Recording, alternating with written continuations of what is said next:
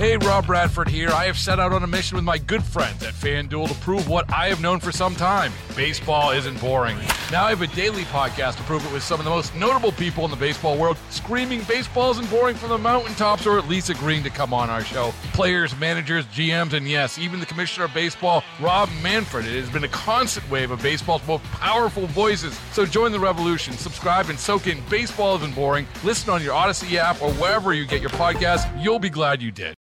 Call from mom. Answer it. Call silenced.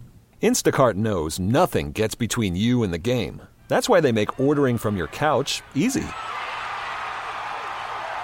Stock up today and get all your groceries for the week delivered in as fast as 30 minutes without missing a minute of the game.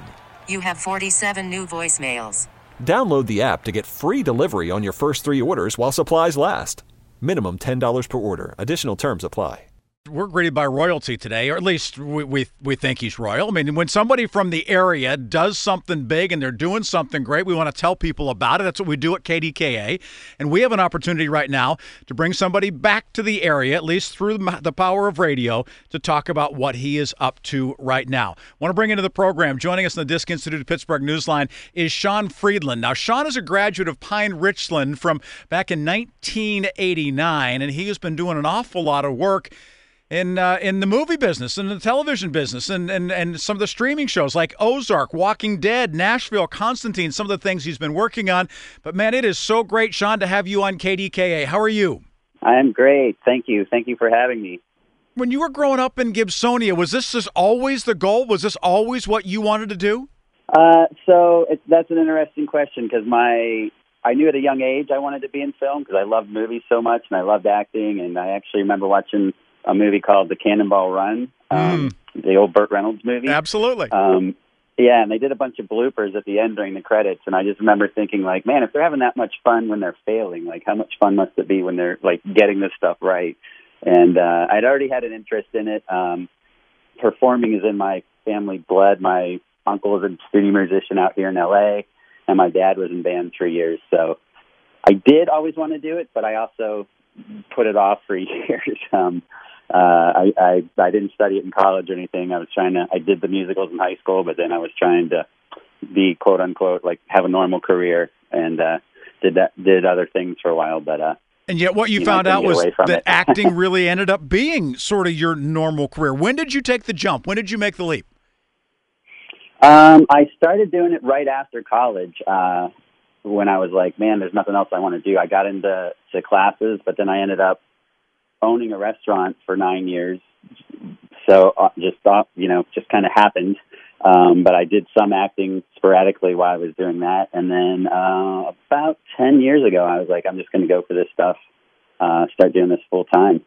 And then, I landed Nashville, a role in Nashville, and have been having fun ever since. Absolutely. And now what you've gone on to do is you're working as a producer and also acting in a film called Electric Jesus that's set to be released on the 2nd of November. So coming up next week, it opens everywhere, that it's going to be something out on iTunes and also on Amazon's Prime Video.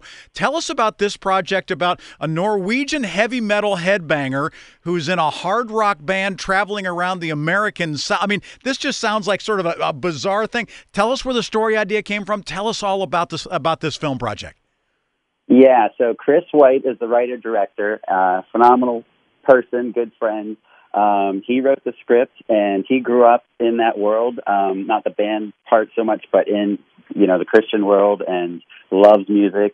So he wrote the script. His wife, Emily Reach White, is executive producer on it, and we met a few years ago, and I got to read the script, and I just loved it because it's a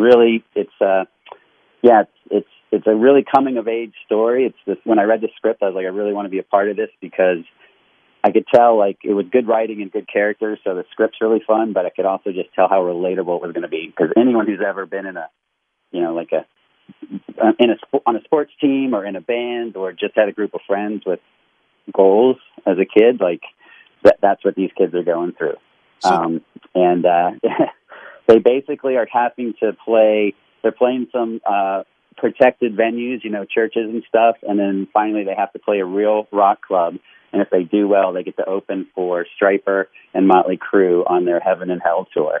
So that's the band's mission in the movie. And of course, all you know what breaks loose at some point. So. Absolutely. And it sounds like your character knows a little something about the you knows what portion of it too, right? I mean, so what was it like playing that type of a role? I mean, being sort of somebody who's seen it all, done it all kind of thing, and yet in the musical world too. How hard was that?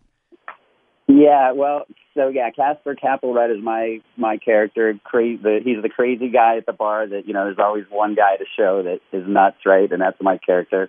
It was so much fun to play him because he's the bad guy. I always get bad guy roles. Like in real life, people are like, oh, you're such a nice guy. And I'm like, yeah, I'm always playing the, drug dealer and murderer and stuff on TV. So, something in my eyes, they tell me. Maybe. But it was very fun. So, just getting to see the bad guy in this movie that's just full of, all these other characters who are trying to do good. So it was a lot of fun and got to do a lot with the character, and it was a great time. Visiting with actor and producer Sean Friedland, who's a graduate of Pine Richland from back in 1989. Now his new film called Electric Jesus comes out on November 2nd. Hey, this film has already received an awful lot of awards, 20, I think, at last count, as far as from some of these film festivals and things. What are they saying about it? What do people like about it? I think, one, they just like it in general. Yeah, we've been in 35 festivals now, 20 and counting awards. People like the wholesomeness of it, I think, and the originality of it. That's one comment we keep getting is, I've never seen anything like this before. It has a very John Hughes, Cameron Crowe vibe to it, and it's kind of like Almost Famous in a way, but the twist of it being Christian music in that Christian world has won people over. And I also think, not that it wouldn't do good in a different time, but it's a feel-good movie. Like, you're rooting for these kids to do well, and it brings back good memories of when watching it when you're a kid. And it's kind of something we need right now, right? With all the craziness going on in the world. So, so we got a lot of positive feedback that it's such a positive, fun movie too. There's been people saying, I needed that. I needed to watch a fun movie right now. Yeah, so. No doubt. There's also been some acclaim about the music itself. I mean, how much of this was original score? How much of it was stuff that was out there that you sort of adapted and brought in for the screenplay and for the show? People are talking about the soundtrack too. Yeah. So the soundtrack has actually already been released.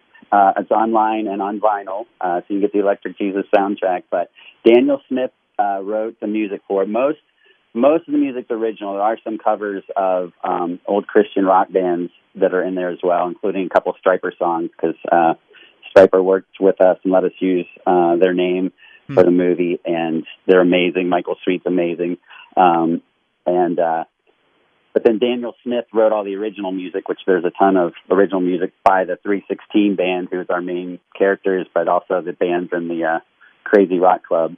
And then Chris White, the writer-director, he wrote all the lyrics to it. So they just did a fantastic job. Like the songs, they really get stuck in your head, and they're so reminiscent of the time and the music. There's even a love ballad in there, perfect 80s love ballad called Girl. And it's the music's great. And the lead singer of the band, the actor who plays the lead singer, is actually singing the songs as well, and he's got an amazing voice, and he does a great job. And then there's the female lead also sings her own song. So it was really great to have these young actors who are, actors, these such great musicians, and see them work on the songs. And they did an incredible job, which really helps with the music too. Well, perhaps you know Sean Friedland's work from Ozark or Walking Dead or Nashville. Now you'll know him because of Electric Jesus. When things kick off on the 2nd, I mean, I'm sure it's nuts leading up to this, right? What's it been like here the last week for you?